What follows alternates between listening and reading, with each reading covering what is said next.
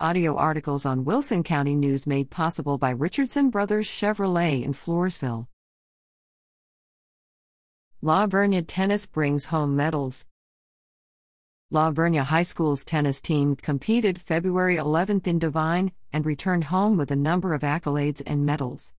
Boys doubles, first place, J.D. Good and Riley Harker, consolation winner, Josh Nide and Dylan Gray. Girls doubles, first place, Riley Burlingame and Victoria Rodriguez, consolation winner, Samantha White and Sarah Bracero. Mixed doubles, first place, Kaylee Royal and Skylar Lindsay. Boys singles, first place, Gavin Klein. Girls singles, first place, Emma Jury, consolation winner, Maddie Reyes.